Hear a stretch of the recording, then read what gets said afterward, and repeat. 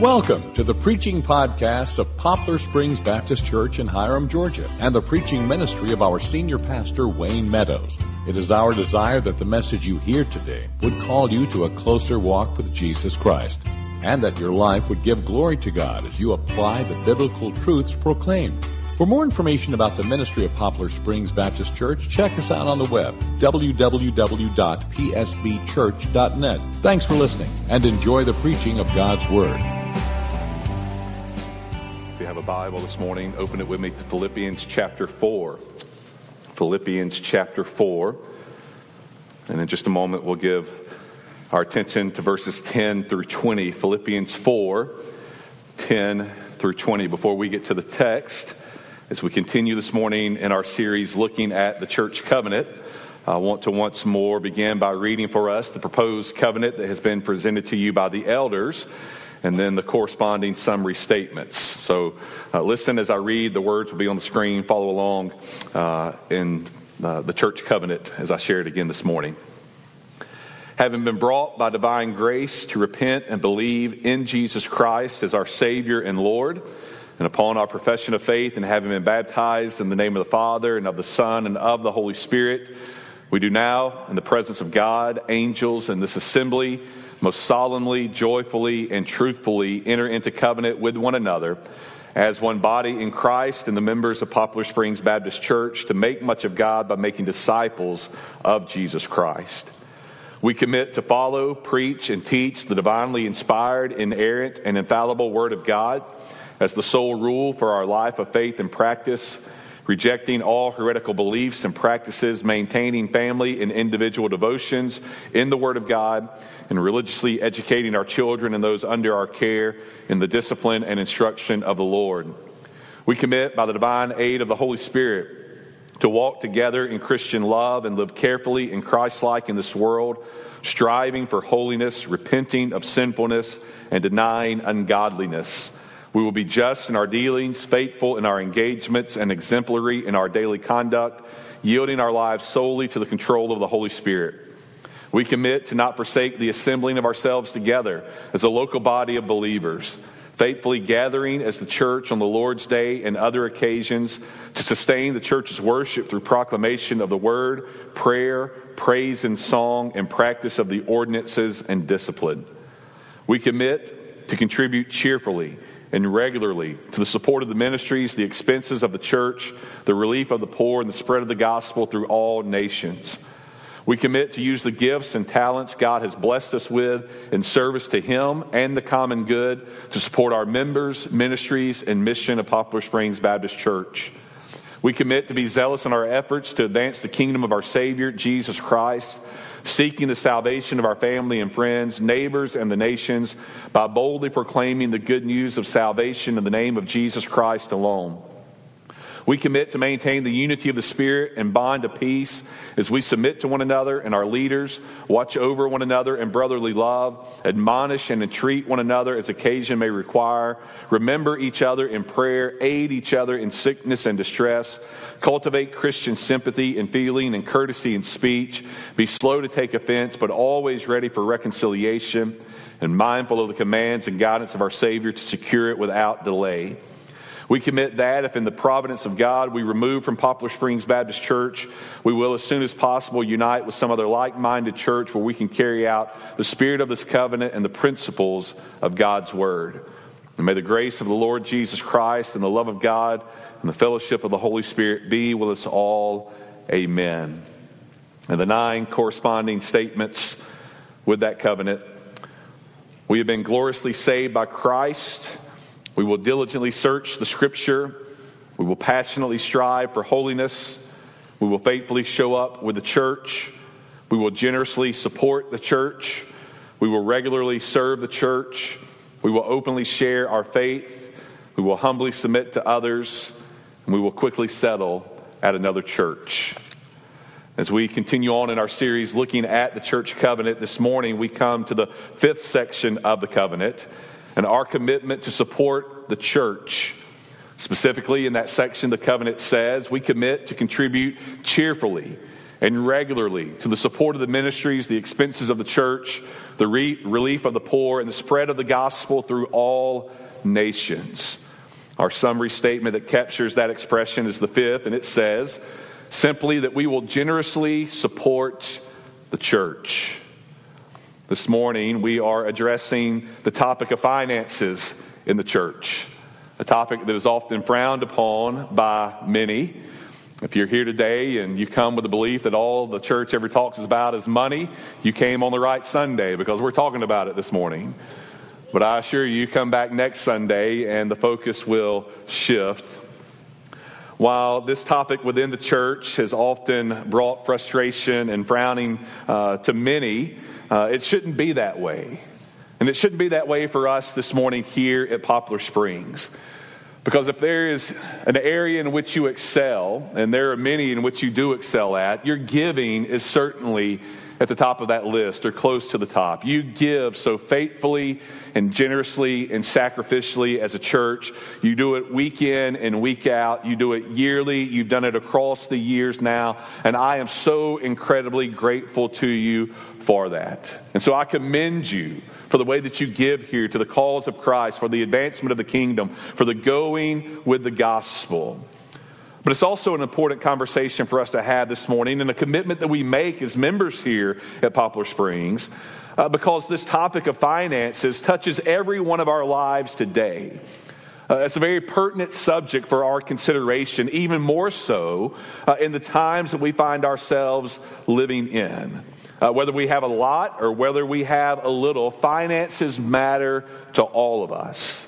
And they matter to all of us because there is an indispensable connection, an inseparable connection between our faith and our finances. Our giving is a very important spiritual subject. It's for good reason that that's the case. We know that as we go to our careers, as we go to our jobs, to our employment throughout the week, we invest a lot of our time, a lot of our energy into earning an income, to securing a paycheck. And in exchange for that paycheck, we secure the resources that we need to help us live in this life, to get through this world. And so in a sense, what we're doing is exchanging our hours, our living, if you will, for an income that helps us make it in life. So in some sense, our money is a representation of us because we have so much of ourselves invested in obtaining it. And it's because of that, the connection between our finances and who we are, that there's a strong connection between our finances and our faith. And I think this is why Jesus spoke so often about finances and money and wealth. Many have noted that Jesus spoke more about the topic of money than he did heaven or hell combined. Because as we'll see this morning, what we do with our finances, what we do with our income, what we do with our money tells us a whole lot about what's going on in our heart. Jesus knows that, and he wants us to know that today as well. And so this morning, as we think about being a church and being believers who generously support the church, I want us to look into Philippians chapter 4, verses 10 through 20. Philippians 4, 10 through 20. Now, we've studied the book of Philippians here previously many years ago. We worked our way through it expositionally. And if you can recall that study, and perhaps just from your own Bible study, you know that in the book of Philippians, Paul writes much about joy. It is one of the minor themes that weaves its way all throughout these 4 chapters in the book of Philippians. And Paul, once again, brings joy in connection with what the church at Philippi and the believers at Philippi are doing with their giving. Paul is letting them know that, hey, you can give joyfully, and that they had been giving joyfully. In our text this morning, Paul is commending them. He is praising them in his closing words for their generous support. He's rejoicing at their joyful giving. And there's much that we can learn from their example this morning. So with your Bibles open, follow along as I read and hear the Word of God. Philippians chapter 4, starting with verse 10. I rejoiced in the Lord greatly that now at length you have revived your concern for me. You were indeed concerned for me, but you had no opportunity. Not that I am speaking of being in need, for I have learned in whatever situation I am to be content. I know how to be brought low, and I know how to abound. In any and every circumstance, I have learned the secret of facing plenty and hunger, abundance and need. I can do all things through Him who strengthens me. Yet it was kind of you to share my trouble. And you Philippians yourselves know that in the beginning of the gospel, when I left Macedonia, no church entered into partnership with me in giving and receiving, except you only. Even in Thessalonica, you sent me help for my needs once and again. Not that I seek the gift, but I seek the fruit that increases to your credit. I have received full payment and more. I am well supplied, having received from Epaphroditus the gifts you sent, a fragrant offering, a sacrifice acceptable and pleasing to God. And my God will supply every need of yours according to His riches and glory in Christ Jesus. And to our God and Father be glory forever and ever. Amen. Would you pray with me once more? Heavenly Father, we ask now that you would bless the reading and the preaching of your word. Father, we ask that in this time that your word would work mightily within us. And the power of your Spirit, that you would conform us into the image of your Son, Jesus Christ. Father, we ask now that you would show us your glory, that we would never be the same. Open our eyes that we may see, give us ears that we may hear, and may our hearts be soft to receive what you say today. For it's in Jesus' name I pray. Amen. As we think about this morning being a church and being a people who commit to generously support the work of the church, the advancement of the gospel, the ministries of the church, what we find in our text today are five results, five effects, if you prefer, that take place in our lives when we give in such a fashion. 5 results of giving generously to the support of the church. I want to share them with you this morning. Number 1, we find in verse 10. And what we see here is that as we give generously, joyfully, sacrificially, however you wish to describe it, we're expressing our concern. When we give generously, we're expressing our concern. In verse 10, Paul expresses his gratitude to the believers at Philippi. He is rejoicing in the Lord greatly. The gifts that they had sent to him to help him further his missionary endeavors were no small thing for the Apostle Paul. They resulted in great joy in his life and resulted in him rejoicing greatly in the Lord. Paul said, you have done this again. An opportunity has opened, a door has opened, and you saw and you took the opportunity and you have blessed me once more. But at the end of verse 10, Paul says there that they were indeed concerned for me. They were concerned for me. Paul acknowledges that the believers at Philippi, the church at Philippi, they had a concern born out of their hearts, not only for Paul as the missionary, but for the ministry that Paul had been given by the Lord himself to get the gospel out. And so what we see happening here in the gifts that they sent to the Apostle Paul is that they were expressing their heart's desire for him and the gospel. We could say it like this. The Philippian believers gave because they cared for Paul and the ministry of the gospel. Their hearts had been set on it and had been there since day one. When you go back to the beginning of the book of Philippians in chapter 1, as Paul opens the letter there with his typical expression of thanksgiving and gratitude, he thanks them. That from the very beginning of his ministry, from the very first time they met Paul and understood the gospel and what he was doing with the gospel, they were on board. They had hearts that were set on the gospel and giving so the gospel could get out. And what we discover here is that in our giving, our money always follows our hearts. Our money goes where our hearts have settled. This is why Jesus teaches us in the Sermon on the Mount, the greatest sermon ever preached here upon this earth. He touches on the topic of finances. He touches on the issue of giving. He teaches about treasure.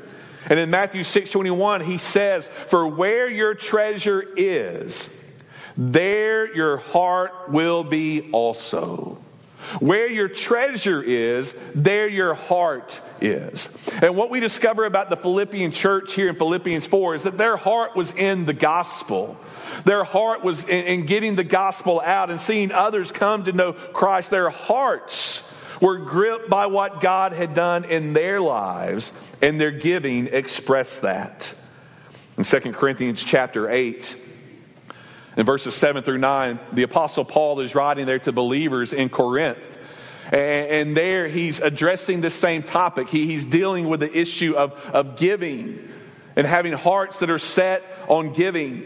And he tells them in verse 7 of 2 Corinthians 8, "As you excel in everything, in faith, in speech, in knowledge, in all earnestness, and in our love for you, see that you excel in this act of grace also."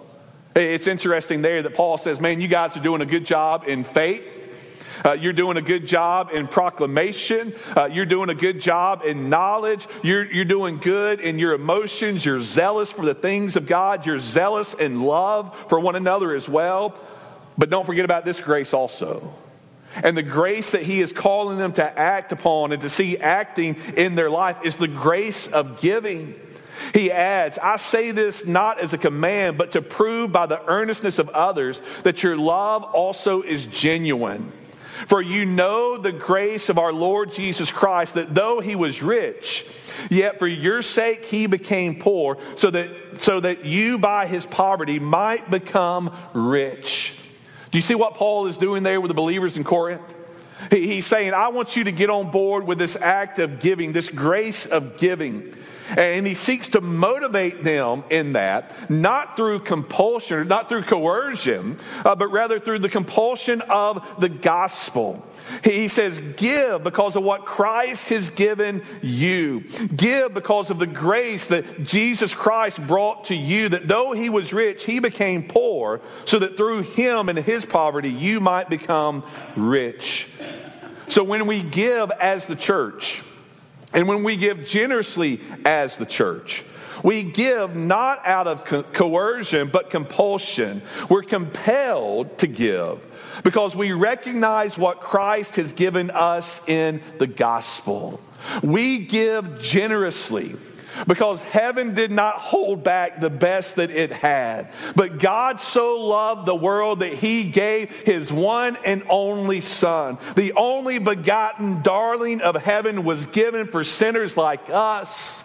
And Paul says when we understand the gospel, one of the ways that it will be manifested in our life, as it was in the life of the believers in the church at Philippi, is that we will give generously. Our giving expresses our concern. It shows that our hearts have been set on treasure that is not ultimately here on this earth, but there in heaven. So we give generously to express our concern. Secondly, we give generously to foster contentment. To foster contentment. Paul begins in verse 11 to speak personally about his situation. As a missionary taking the gospel to the ends of the earth in his day, Paul faced some very difficult circumstances, some very trying moments. But Paul wanted the believers at Philippi to know that no matter what he faced, he had learned to be content. He said, not that I'm speaking of being in need, for I've learned in whatever situation I am to be content. I know how to be brought low. I know how to abound in any and every circumstance. Paul says, I've learned the secret of having a lot or being hungry, of having abundance or being in need. And that secret is contentment. And it's important that we think about the spiritual contentment that is needed in our lives as we think about giving generously. Because one of the greatest obstacles to giving generously and sacrificially and joyfully as a Christian is living a discontented life. To not be satisfied with what God has given to us, but always want more that this world has to offer. Oh, when we take that approach, it's detrimental to our faith. Paul would write in 1 Timothy chapter 6, verses 9 through 10, that those who desire to be rich They fall into temptation, into a snare, into many senseless and harmful desires that plunge people into ruin and destruction. For the love of money is a root of all kinds of evil. And Paul says it is through this craving that some have wandered away from the faith and pierced themselves with many pangs. When we live a discontented life, when we're never satisfied with where God has us and what God has given to us, and we're always wanting more, it's going to be damaging to our faith. And it can lead us away from the faith. I told you many times from this pulpit that innate within every one of us is what I call a wanter. Now, that's not a very technical word, but it speaks to what we have inside. We all have a wanter, and here's what you need to know, and here's what I already know. Your wanter always wants more. Your wanter always wants more. Especially when your wanter wants the things that this world has to offer. Because the things of this world never satisfy. We always want more. You don't believe me? Go buy yourself a new outfit. And see how long it takes before you want another new outfit. And we could extrapolate that to any item, to any materialistic possession. And it's not that those things are wrong or bad, or having those things are wrong or bad. Don't misunderstand me this morning. But I want you to understand that when we have a discontented life, when we live with discontentment in our hearts, it's going to impact our ability to give generously. So how do we overcome that? How do we put that avenue of the flesh away? Well, we do so by practicing contentment. I know how difficult this is, even for the child of God. The Puritan preacher Jeremiah Burroughs wrote the book, he titled it, The Rare Jewel of Christian Contentment. The rare jewel of Christian, you hear in his words how difficult it can be to live a contented life, even in faith. It's a rare jewel that so few possess. But we come to possess contentment when we as believers find that what satisfies us is nothing that this world offers, but rather what Christ has offered in Christ Himself. And when we realize that all we have is Christ and all we need is Christ, then it frees us to give generously to the cause of Christ. So we think about living a contented life, living with contentment, learning to be content. What we're speaking of is living with a sense of God's adequacy. Contentment is living with a sense of God's adequacy. That God is enough and God is sufficient. This is what David understood when he penned the most familiar opening lines of any of the Psalms. Psalm 23, the Lord is my shepherd, I shall not want. David is expressing an understanding of God's adequacy. If He is your shepherd, you shall not want. Paul expressed this again to Timothy in 1 Timothy 6. Godliness with contentment is great gain. He says, for we brought nothing into this world, we can take nothing out of the world, but if we have food and clothing, with these we will be content. Oh, we need to remind ourselves this morning that you can't take it with you. You can't take it with you. This world will tell you to get everything that you can, but hear me this morning, it ain't going with you. There's no U-Haul behind the hearse. Not one. I'm reminded of the story of a young lady that wrote into Ann Landers many, many years ago now. She was writing about her uncle, a man who worked very hard all of his life. And for every paycheck that he received, he would take $20 out of it and shove it under the mattress. He did that for years, and then he came to the point of his final days. He knew that death was imminent, and he told his wife, he said, upon my death, when you place my body in that casket, he said, I want you to gather all of that money from underneath the mattress that I've hid there and held there over the years and put it in the casket. I want to take it with me. And the lady told Ann Landers, the wife honored her husband's request. Upon his death, his body being placed in the casket, she gathered all of those funds from underneath the mattress, took it to the bank, put it into an account, wrote a check, and put it in the husband with a put it in her husband's casket. It's not going with you. You can't take it with you. So let us live contentedly in this life with what the Lord has given to us and blessed us with. And let us use any excess and any that we can spare to the cause of Christ. Third, as we give generously, what we discover is that our giving yields eternal credit. It yields eternal credit. Giving generously to the cause of Christ, the advancement of the gospel, and getting the gospel out yields returns unlike any other. Paul in verse 13 gives us that great line here in the chapter. I can do all things through Him who strengthens me. That's his secret to contentment. Again, the context of that verse is important.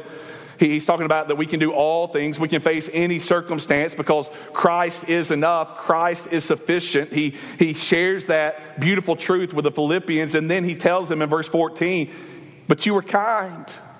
And you gave to my needs and my troubles once and again.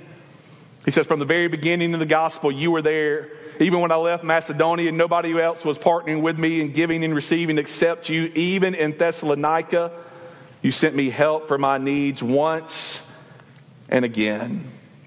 Paul is thanking them for their faithful, continued giving. And Poplar Springs, I want you to know that you do that over and over and over and over again. And I am so thankful for that. You have entered into many partnerships. And that's the wonderful thing that our giving allows us to do.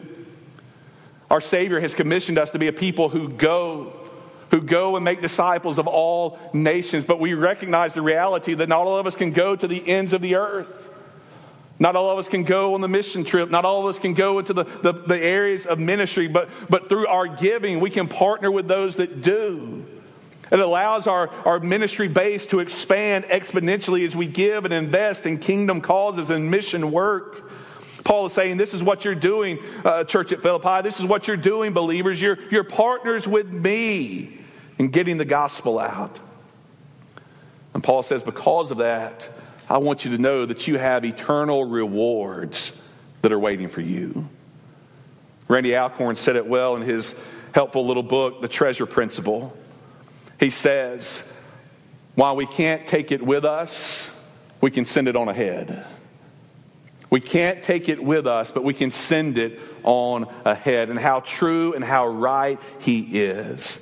This is what Paul gets at in verse 17. He tells the believers there at Philippi, it's not that I seek the gift.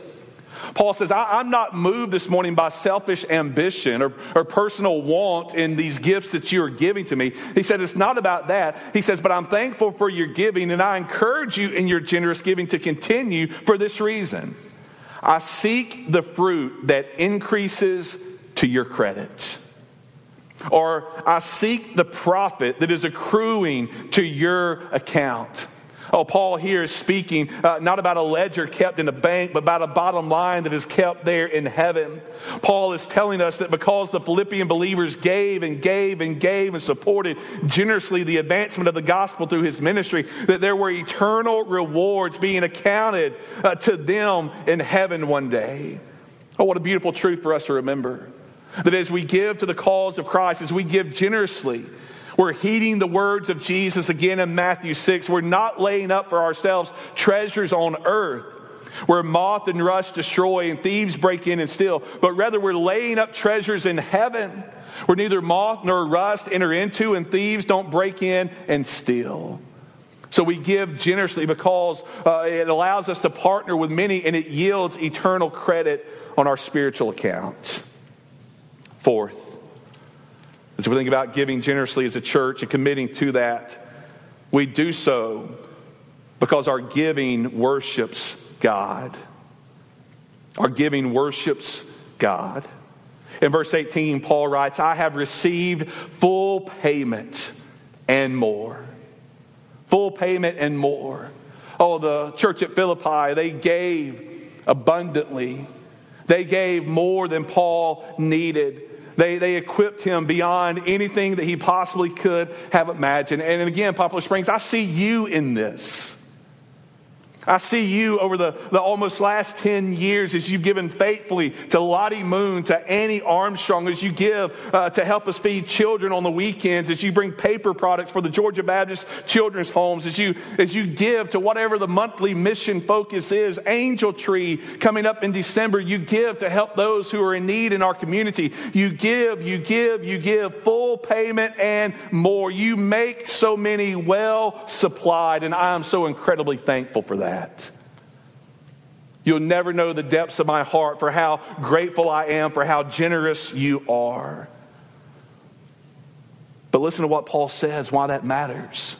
It's not just because needs are being met, but it's also because God is being worshiped. He continues on and he says, I'm well supplied, received from Epaphroditus the gifts you sent, a fragrant offering, a sacrifice acceptable and pleasing to God. Here's what I want to remind you of about your giving this morning at Poplar Springs. That it is not the paying of your dues, but it is your act of worship. That's why we pray and mention the opportunity to give as a part of our worship service. Because we realize this morning that we can make much of God even with our money.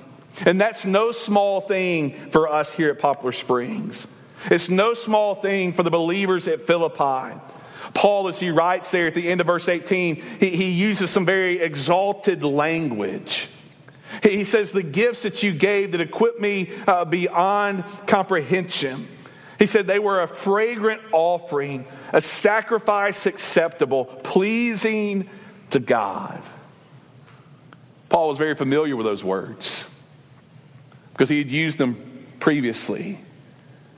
We find that same expression used in Ephesians chapter 5, verse 2 by the Apostle Paul, except in that context, he's not writing there about our giving, but instead there he's writing about what Christ has given for us.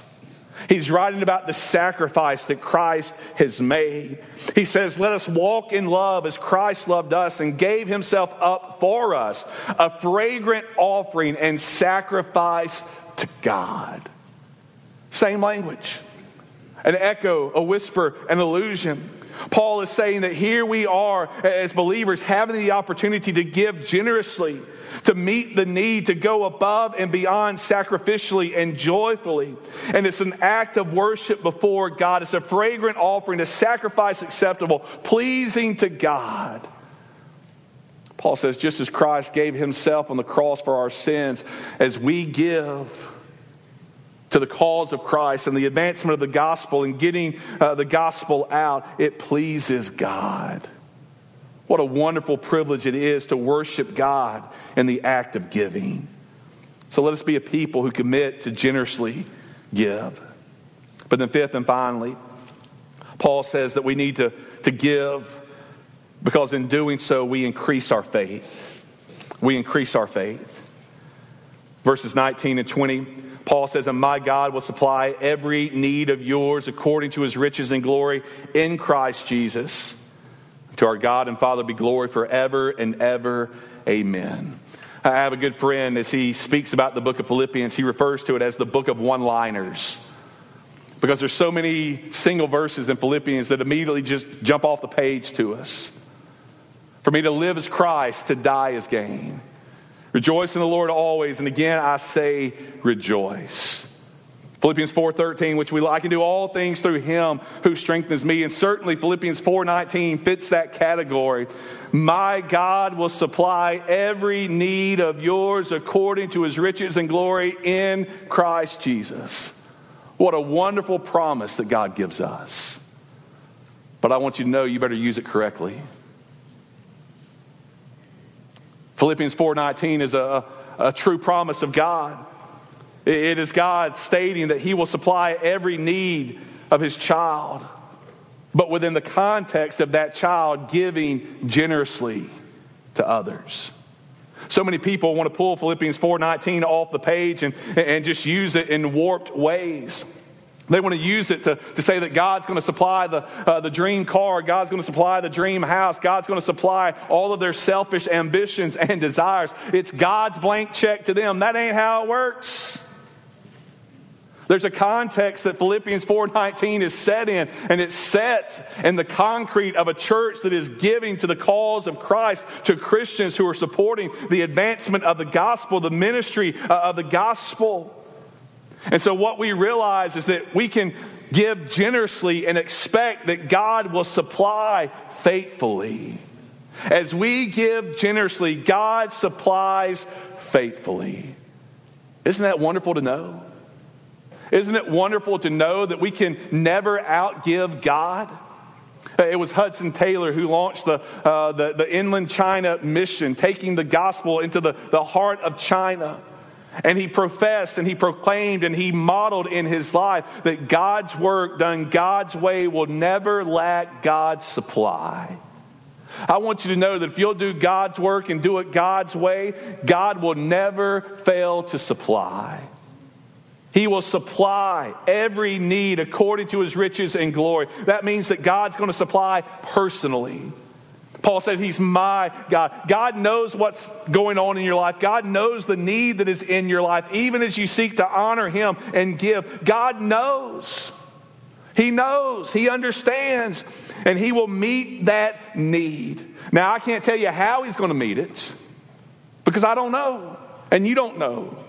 But it was a great day in my life spiritually when I decided I'm going to stop trying to figure it out and just trust God. And I want you to know that, man, we face it like you face it sometimes. Some months, some seasons, things are hard, things are strapped, and things are tight. But what I want you to know this morning is that God has always proved true for me. He has never failed, not one single time. And I can't begin to explain the ways that God has done it, but He's never failed. He always comes through. He is a God who supplies personally. And He's a God who supplies liberally every need of yours, Paul says. Every need. God's got it covered. Every need, God is aware, and God meets as we seek to honor Him in our giving. And then God supplies gloriously. He supplies every need according to His riches and glory in Christ Jesus. I just want to remind you this morning that heaven ain't broke. That the storehouse of heaven is not shut. And the resources that God has at His disposal are far beyond anything that I could exhaust to you today.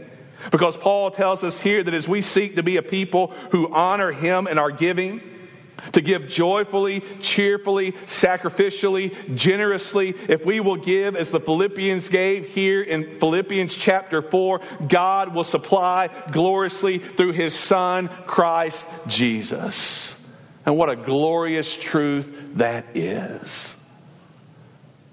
Heaven supplies gloriously. So let us be a people who will continue to excel. Let us be a people who continue to commit to giving generously to the support of the church, the advancement of the gospel among our neighbors and the nations, because of what God has given us in His Son, Jesus Christ. Let's pray. Father, we thank You today for Your word.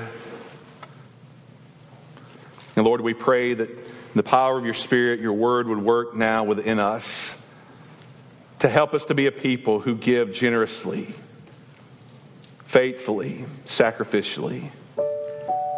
And Father, I once again express my gratitude and thanksgiving to You for the hearts of Your people here at Poplar Springs. Lord, as they have modeled this across the years. And Father, You've been faithful. God, You've met every need. You've supplied above and beyond. And so, Father, may our trust and our faith increase all the more. And Father, I pray, Lord, that the gospel of Your Son, Jesus Christ, as we consider the cost, as we consider what heaven gave, Lord, that our hearts and our pockets would be open, that we would give because You've given so much to us. Father, help us to be wise and faithful stewards of all that you have blessed us with, that we may make as much of you as we possibly can. In Jesus' name, amen.